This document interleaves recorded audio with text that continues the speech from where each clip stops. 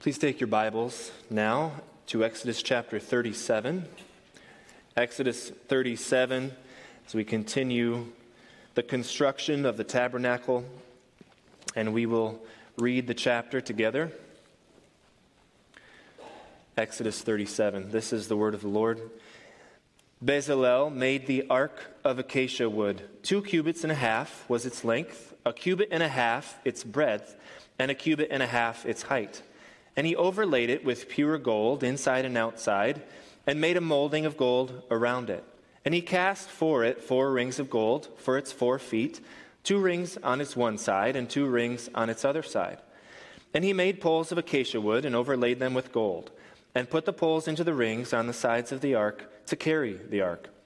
And he made a mercy seat of pure gold. 2 cubits and a half was its length, and 1 cubit and a half its breadth. And he made the 2 cherubim of gold. He made them of hammered work on the 2 ends of the mercy seat, 1 cherub on the one end and 1 cherub on the other. Of one piece with the mercy seat he made the cherubim on its 2 ends. The cherubim spread out their wings above, overshadowing the mercy seat with their wings, and their faces one to another. Toward the mercy seat were the faces of the cherubim. He also made the table of acacia wood. 2 cubits was its length, 1 cubit its breadth, and 1 cubit and a half its height. And he overlaid it with pure gold, and made a molding of gold around it. And he made a rim around it, a handbreadth wide, and made a molding of gold around the rim. He cast for it 4 rings of gold, and fastened the rings to the 4 corners at its 4 legs. Close to the frame were the rings, as holders for the poles to carry the table. He made the poles of acacia wood to carry the table, and overlaid them with gold. Then he made the vessels of pure gold that were to be on the table, its plates and dishes for incense, and its bowls and flagons with which to pour drink offerings. He also made the lampstand of pure gold. He made the lampstand of hammered work. Its base, its stem, its cups, its calyxes, and its flowers were of one piece with it. And there were 6 branches going out of its sides, 3 branches of the lampstand out of one side, and 3 branches of the lampstand out of the other side. 3 cups made like almond blossoms, each with calyx and flower on one branch, and 3 cups made like almond blossoms, each with calyx and flower on the other branch. So for the 6 branches going out of the lampstand. And on the lampstand itself were 4 cups made like almond blossoms, with their calyxes and flowers, and a calyx of one piece with it under each pair of the 6 branches going out of it. Their calyxes and their branches were of one piece with it. The whole of it was a single piece of hammered work of pure gold. And he made its 7 lamps, and its tongs, and its trays of pure gold. He made it and all its utensils out of a talent of pure gold. He made the altar of incense of acacia wood. Its length was 1 cubit, and its breadth was 1 cubit. It was square, and 2 cubits was its height. Its horns were one piece with it. He overlaid it with pure gold, its top and around its sides and its horns. And he made a molding of gold around it, and made 2 rings of gold on it under its molding, on 2 opposite sides of it, as holders for the poles with which to carry it. And he made the poles of acacia wood, and overlaid them with gold. He made the holy anointing oil also, and the pure fragrant incense blended as by the perfumer. This is the word of the Lord. You may be seated, and at this time children can be dismissed to Children's Church. You should know who you are if that includes you. And as they go, let's pray together. Father, I pray that as we come to the part of our worship service this morning that is the preaching of your word, that you would do what only you can do by empowering your word by your Spirit to make it effective in the lives of your people. We depend wholly on you, Father, to do this work, to give us illumination, to give us understanding, that we might see you in your glory with more clarity and with more affection as we go from this place, because we have come and met with you, and because you have met with us and have been glad to reveal your glory and your greatness to us. We trust that you will do this work. In Jesus' name we pray. Amen. So, Exodus chapter 37. And you might look at this and say, as we read through it, well, this all sounds very familiar. It's actually almost verbatim what we read through already in Exodus chapter 25. And so you might be thinking to yourself, really? You know, the description of the construction of these elements of the tabernacle, this is what we're going to spend our morning on. This is what we're going to spend our time in preaching on. Furniture.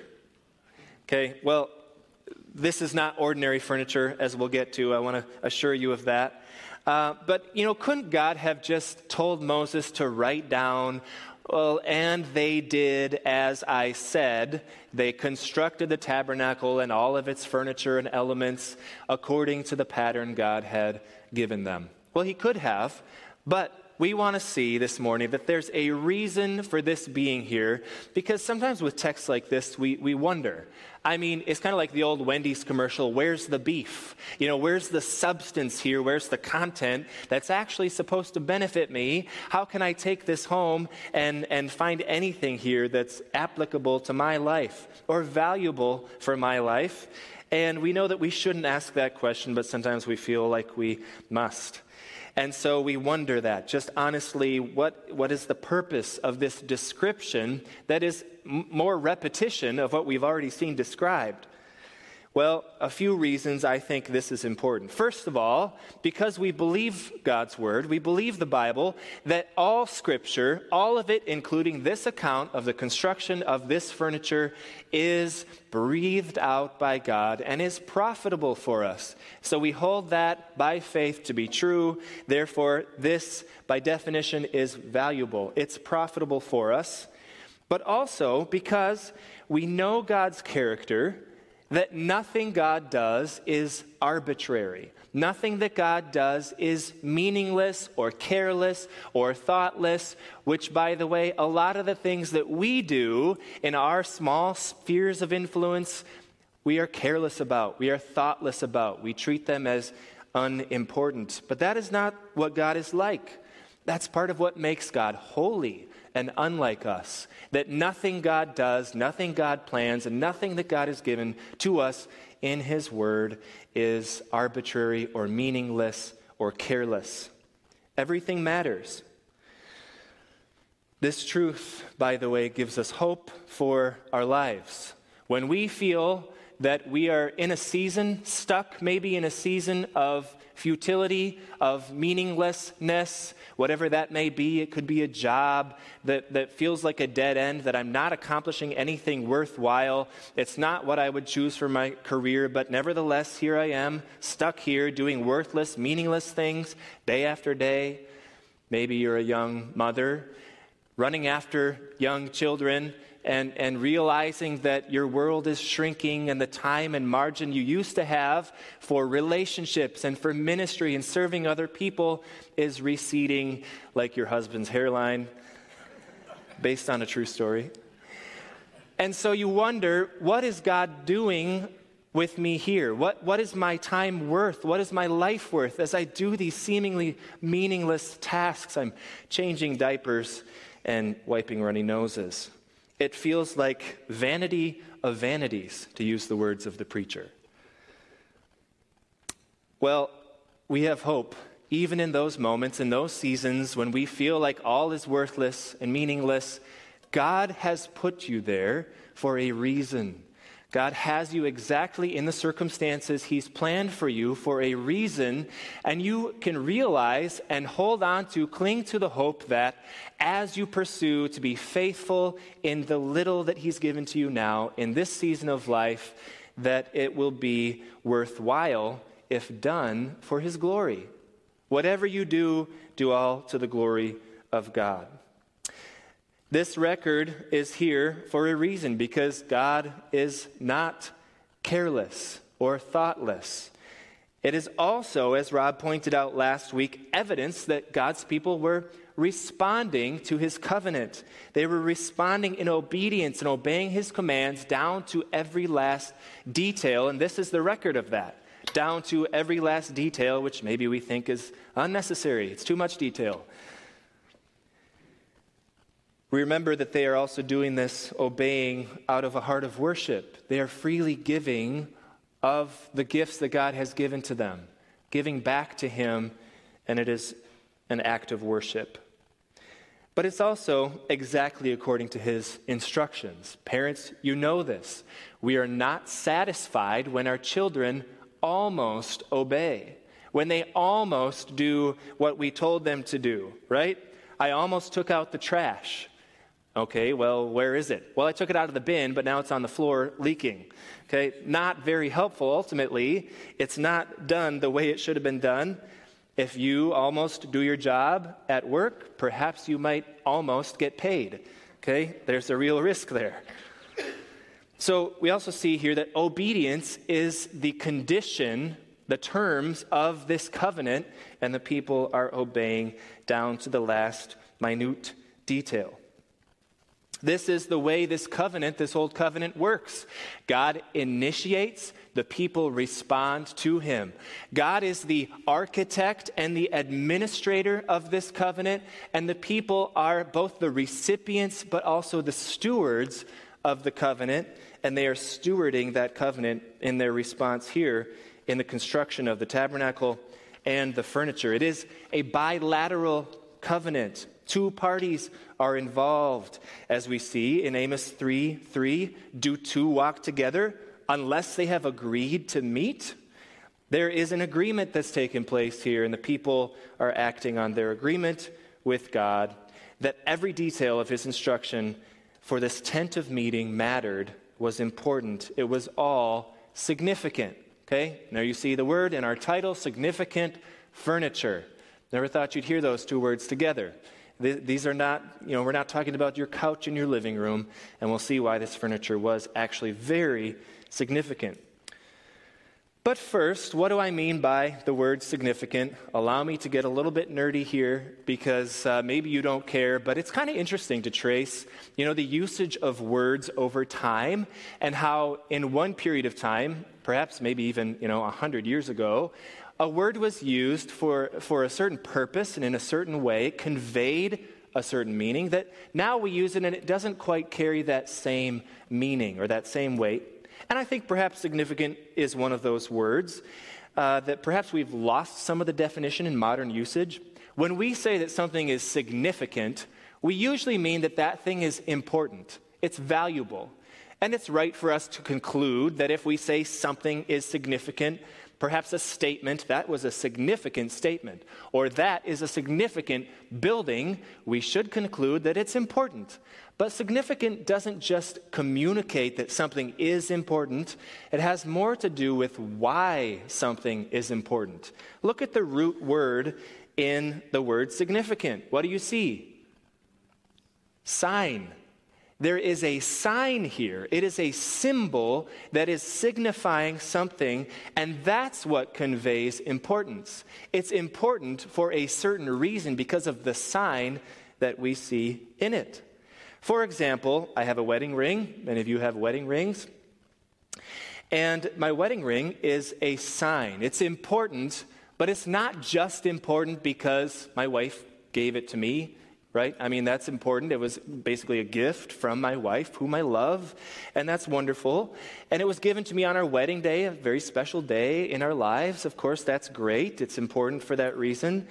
But more importantly, more significantly, it is a sign. It is a sign of covenant love, a love that reflects the love of God, as we see in 1 Corinthians 13, that is unending, it is permanent. And that circle, that ring, is to communicate or signify that unending nature of love.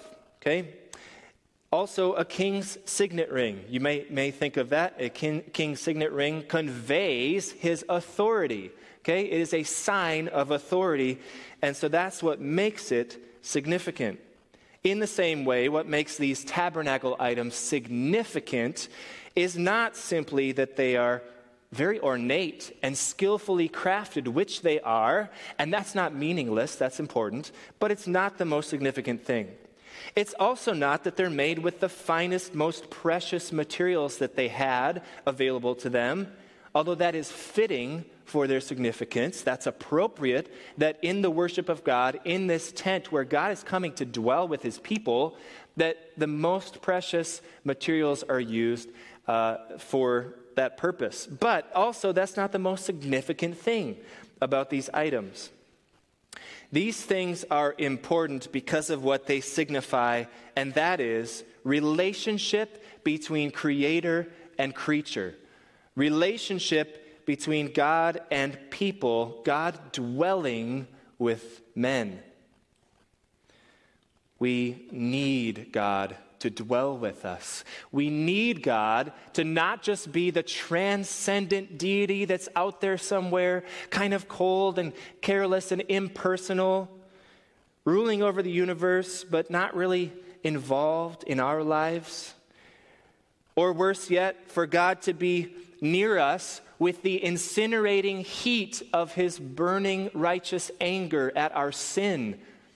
We don't need that. We don't want that. We need God to both be near us, but also to be compassionate, gracious, merciful, loving us with a persevering, caring love. It is, as our first catechism question states, our only hope in life and death is that we are not our own, but belong, body and soul, both in life and death, to God and to our Savior, Jesus Christ. That is our only hope. We must be near God, we must belong to God, and he must be near us, not with righteous anger, but with love. It's not just what we need today in the church age, but what human creatures have always needed. Our only hope in all time, in all places. So it's exactly what Israel needed here, for God to be with his people, near his people, in mercy and compassion and love. And God is illustrating this with this tent of testimony and with all of these articles of furniture. He is illustrating and demonstrating that he will be with his people. It is as if he's saying, I will be your God. You will be my people. I will be with you and go before you. I'll protect and keep you. I will favor and bless you and show you my glory and make you a witness of that glory to the nations. And you will know and experience this covenant relationship through the tabernacle and its components, each of them pregnant with meaning to remind you. So, instruments of communion. The point there, the instruments that we're going to look at in more detail are instruments for communion between God and his people. And as we've already seen the description of the construction of these instruments, we're going to focus more today on their purpose, their significant function in the lives of the Hebrew people. So, imagine, for an illustration for us this morning, to think about the need for God to be, to live with, to dwell with his people. Let's think about marriage for a moment. If you're married, you will have an easy time imagining this. If you're not married, well, just imagine for a moment that you have someone who is willing to commit to be your spouse. I am willing to love you. I'm willing to make a covenant of marriage with you, and I will be your spouse for life.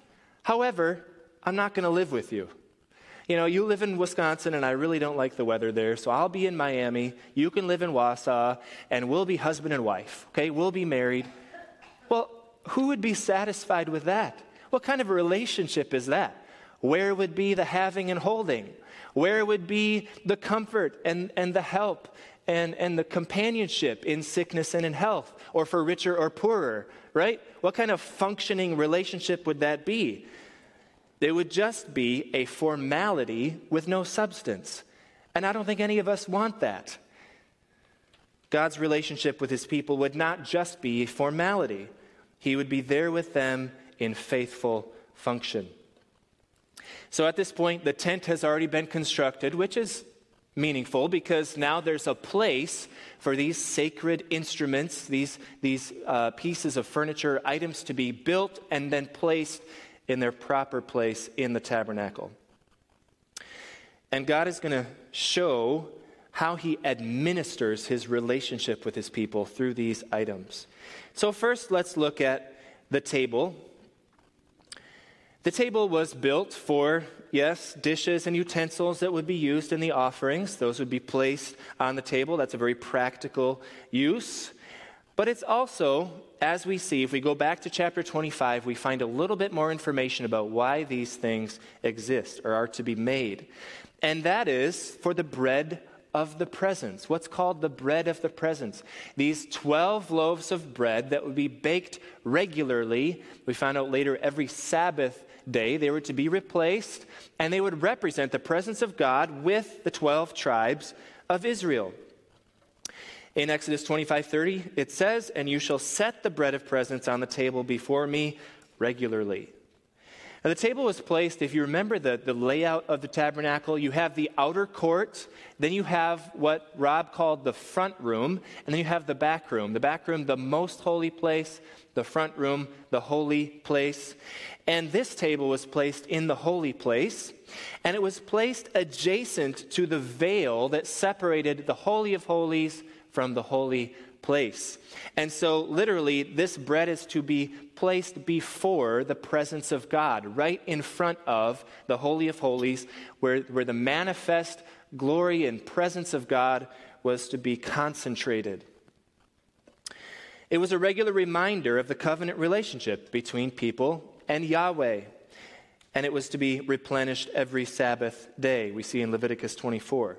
Now, this is not like pagan worship. It's important to make this distinction because this was a common practice you may have heard about or read about in the Bible or other historical records, that when someone had a god that they were trying to worship or venerate, they would often prepare food and place that in front of their idol, okay, to supposedly be consumed. Of course, I have questions about that because how often was that food actually eaten, by a god who doesn't do anything, who doesn't exist, right?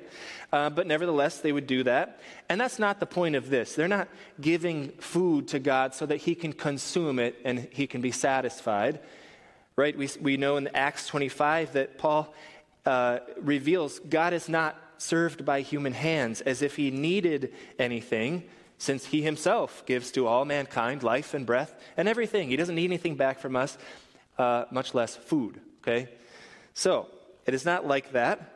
Instead of it being consumed by the deity, the priests and the Levites would eat it. This would be a provision for them as they serve in the tabernacle. So it was not food for God. It was a reminder, actually, for the reverse, for the opposite, that Yahweh would be the one who would continue to provide and to sustain his people. Next, we'll look at the altar of incense, very briefly. The altar of incense and its horns, the representation with the incense, the fragrance floating up to God. It is to represent that God is always present to hear us.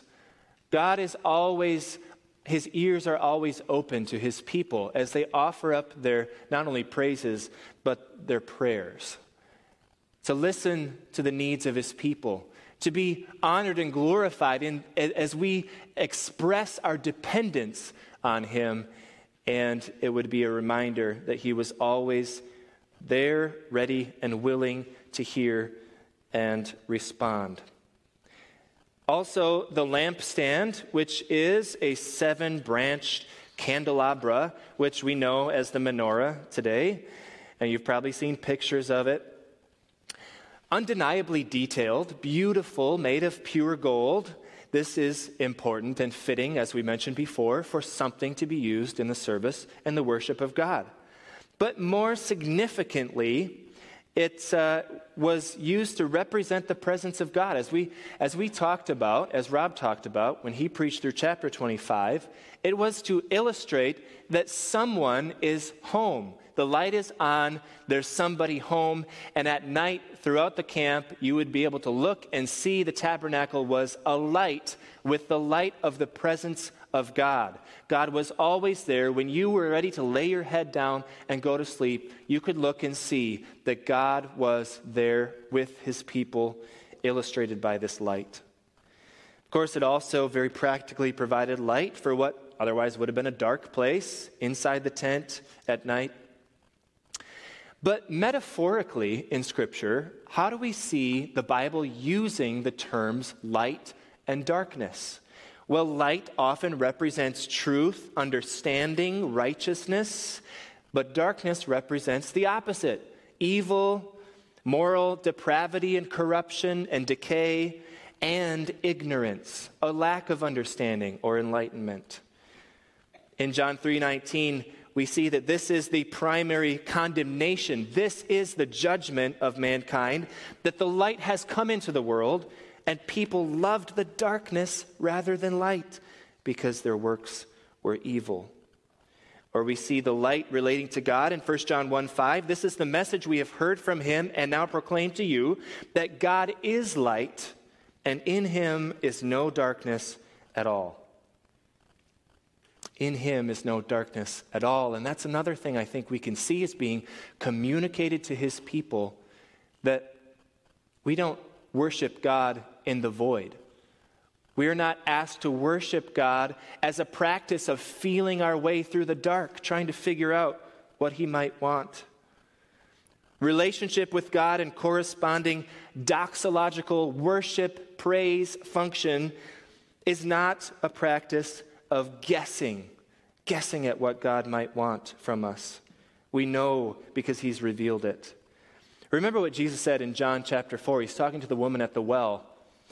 We, the Jews, worship what we know. You, the Samaritans, do not worship what you don't know. Okay? Because the Jews have the scriptures. Salvation comes from the Jews and through the Jews because God has chosen to reveal himself to that people group. Imagine what it would be like to try to worship an unknown God. What if we were just guessing at who God was? What does he want from us? Do we have any kind of relationship with him, or do we have to do something to earn it? What pleases him? How will he respond to us? What happens after this life? Right? It would be a shot in the dark. Jesus would also go on to say that worship is according to truth. Worship is according to light, the enlightenment of the information, the truth about who God is and what he requires, and how we can actually have relationship and fellowship with him. He had revealed himself to his people, and they had the information necessary to keep this covenant, to keep their end of the bargain. Okay? However, information has a problem if it's by itself. Information, while necessary, is not enough on its own.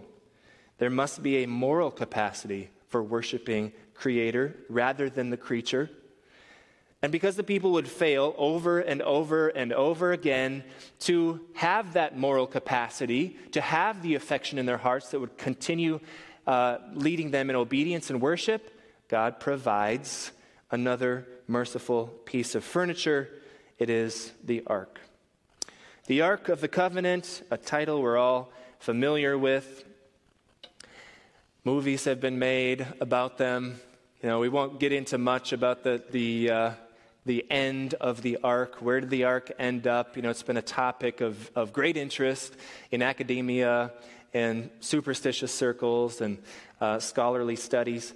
But of course, if you've watched Indiana Jones and the Raiders of the Lost Ark, you already know. But less serious scholars think that it may have been either stolen or destroyed under Nebuchadnezzar. So we're not going to get into speculating. We don't know. What we do know is that it's not necessary for us anymore to have an ark, a physical representation of that kind. But we come to the ark last. I've saved it for last, even though it's first in the order, to emphasize the fact that it is the most significant piece of furniture in the tabernacle. The only item that is allowed and instructed to be in the most holy place where the presence of God would be. And that is what makes this piece so sacred, so holy, so significant. It is first seen as the very throne of God. Exodus 25:22 says that there I will meet with you, at this ark, on top of the mercy seat, I will meet with you from between the two cherubim that are on the ark of the testimony, and I will speak with you about all that I will give you in commandment for the people of Israel. So this is a very important piece of furniture. This is the place where the presence of God that we sometimes call the Shekinah glory, this manifest presence of God would come and reside and dwell on top of the wings of the cherubim on the ark. Later scriptures call the ark his footstool as he sits on the wings of the cherubim, and the ark, the mercy seat, his footstool. Now, all of the furniture in the tent, as we've already seen, has something to do with representing the presence of God. And we know that no building of any kind, much less a tent, can contain God because he is omnipresent. He is everywhere all the time. Yet, he chose to display this concentrated manifestation of his presence in this holy place on the Ark of the Covenant. The Holy of Holies was a depiction of his very throne room. Remember, this is an earthly picture, recreation of a heavenly reality. And so the people are seeing what it is like to have God in their midst, on his throne. It is a foreshadowing of your kingdom come, your will be done on earth as it is in heaven. The presence of God dwelt on the ark. Secondly, more practically, but also very significantly, it was a container. The word ark simply means a chest or a coffin. It's the same word used for the coffin of Joseph as his bones are carried back out of Egypt. And so it is this chest. It's this container, and what is to be inside of it? Exodus 25:16, you shall put into the ark the testimony that I shall give to you. And so the tablets on which the testimony, the witness, the words of God were written was placed into this ark. And the covenant that God makes with his people is founded on the testimony. There must be words to communicate what this covenant is. And so this is very important. And the tablets placed in there were both proof and reminder that God had communicated and that God had initiated and that God also expected a response from his people according to this testimony. Now, if you know the Bible, if you've been paying attention much to the Ark of the Covenant, you know that there were also two other items that were in this container. And Hebrews mentions the rod of Aaron, right? A significant symbol of power, the power of God acting on behalf of his people. And also a jar of manna, right? Both of which would be helpful reminders of the providence, the provision of God, and his faithfulness to his covenant. Now again, the fact that this testimony, the words of God, are in this ark speaks to the presence of God. For where the word of God is, there God is also. We know that his word is not static.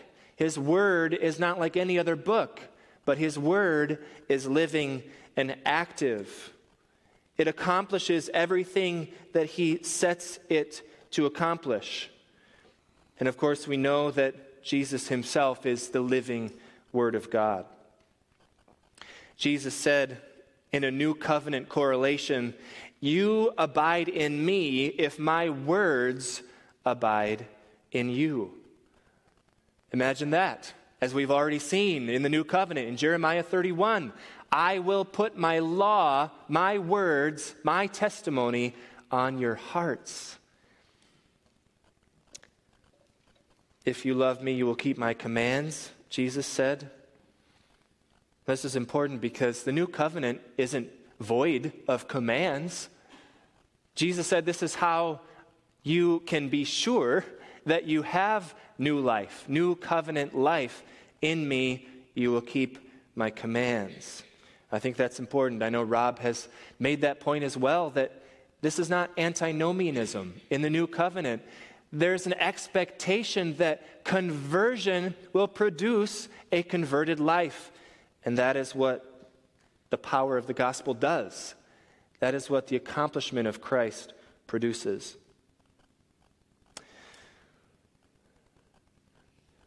Just to mention another point of the significance of the presence of God and the power of God with the ark as a symbol. Remember when the Philistines captured the ark? They come in, they steal it, they run off with it back to their land. And what happens? They set it in the temple with their god, Dagon. And what happens? In the morning they come back and Dagon has fallen flat on his face before the ark of God. So they think, oh, that's strange. They put their idol back up on its pedestal. And the next morning they come back, and now not only has Dagon fell on its face, the head has broken off, and its hands have broken off before the Ark of the Covenant. And if that wasn't bad enough, now there's a plague breaking out among the people. They're being covered in tumors and dying.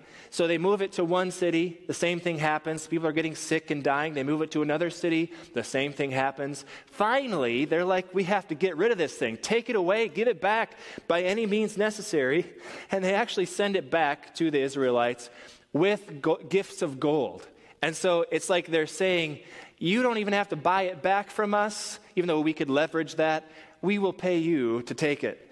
And that is how significant this piece of furniture was to illustrate and resemble or represent the power and the presence of God. It is also a sign of mercy.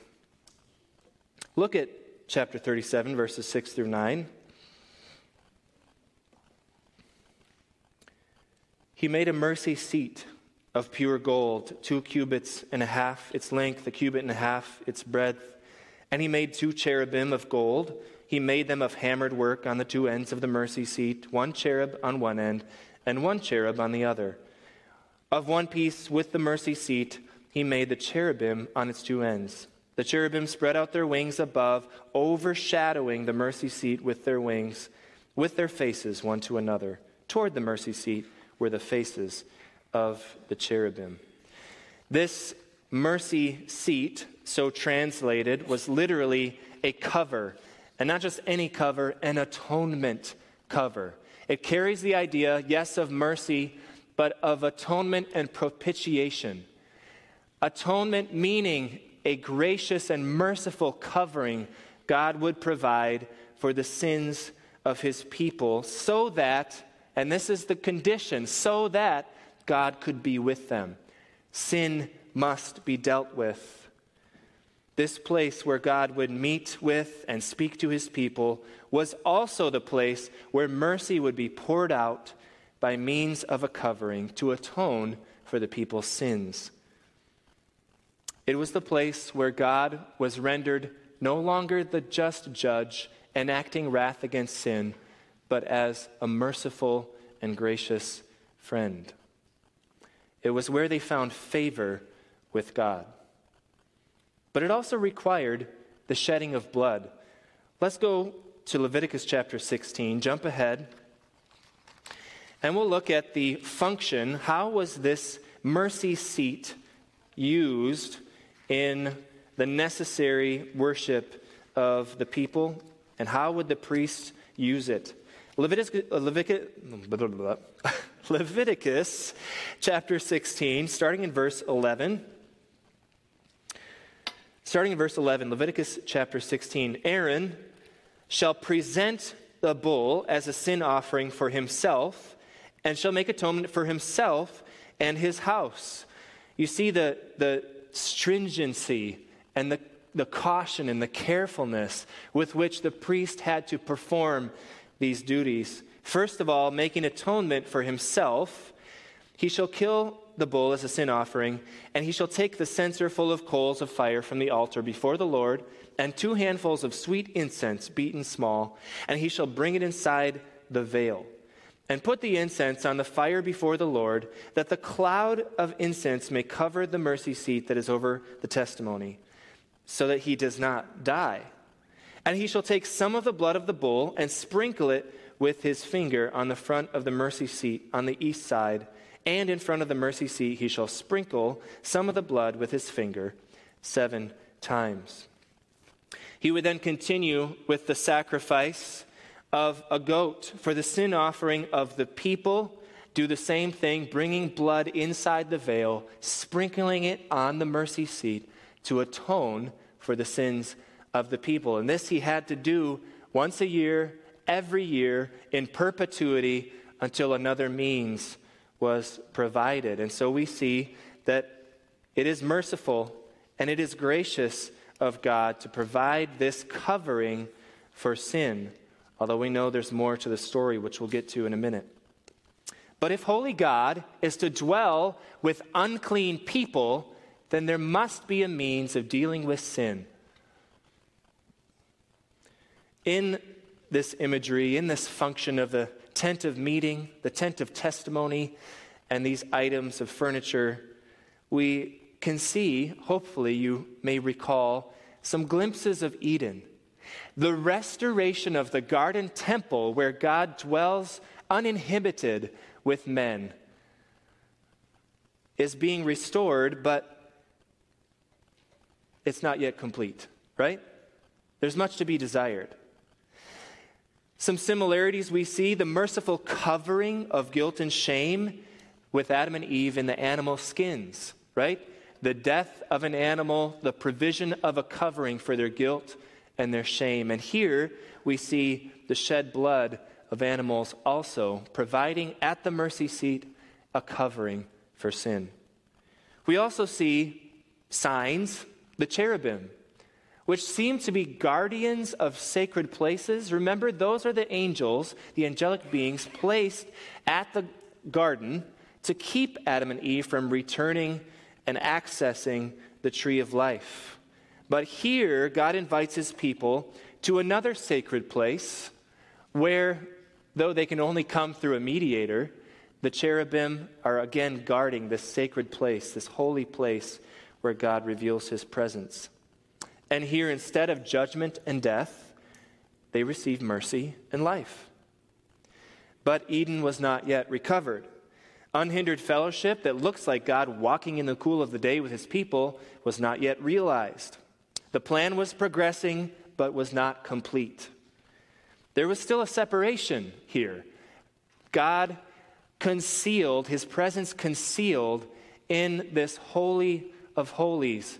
You know, the people could only go into the outer court, and then only the priest could be in the first room, the holy place, and only the high priest could be in the second room, the holy of holies, and not whenever he wanted, willy-nilly, but only on one day of the year, the Day of Atonement, and only for a specific purpose, and with all the right protocol and caution and reverence, or he would die.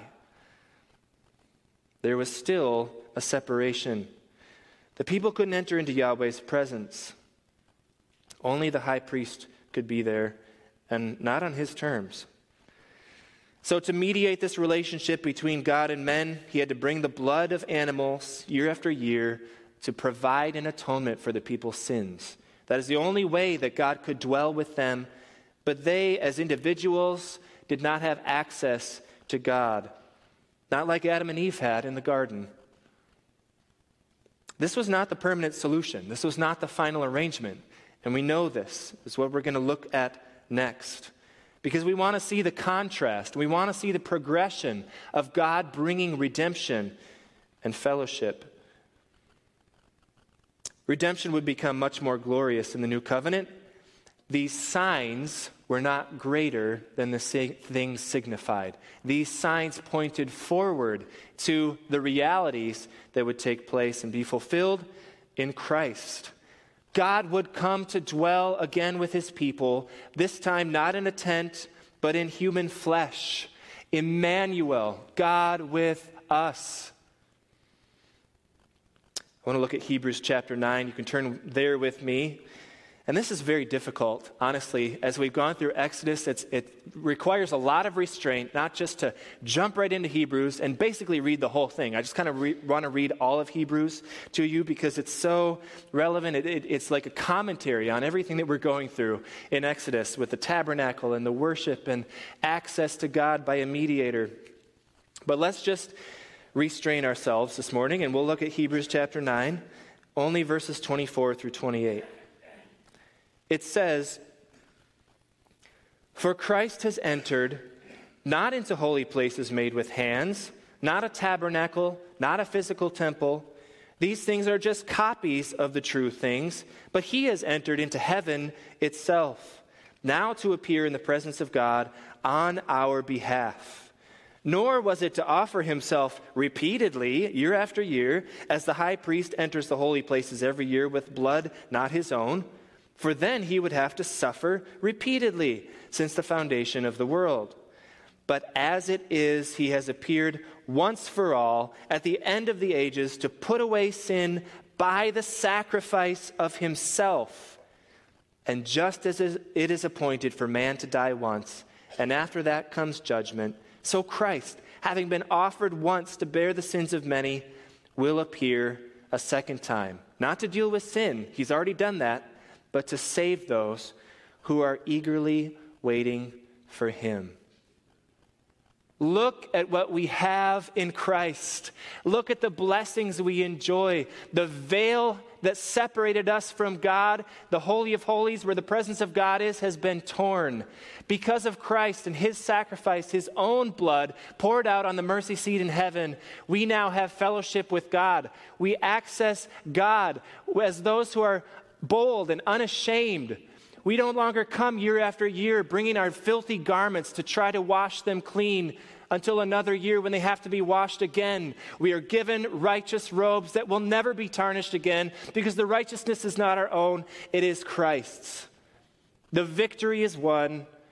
God dwelling with us. He dwells in us. We are his temples. And we long for the day when redemption is finally, totally complete. And part of what we're going to do this morning is look forward to that day when he comes again and remind each other of the efficacy of his death on our behalf.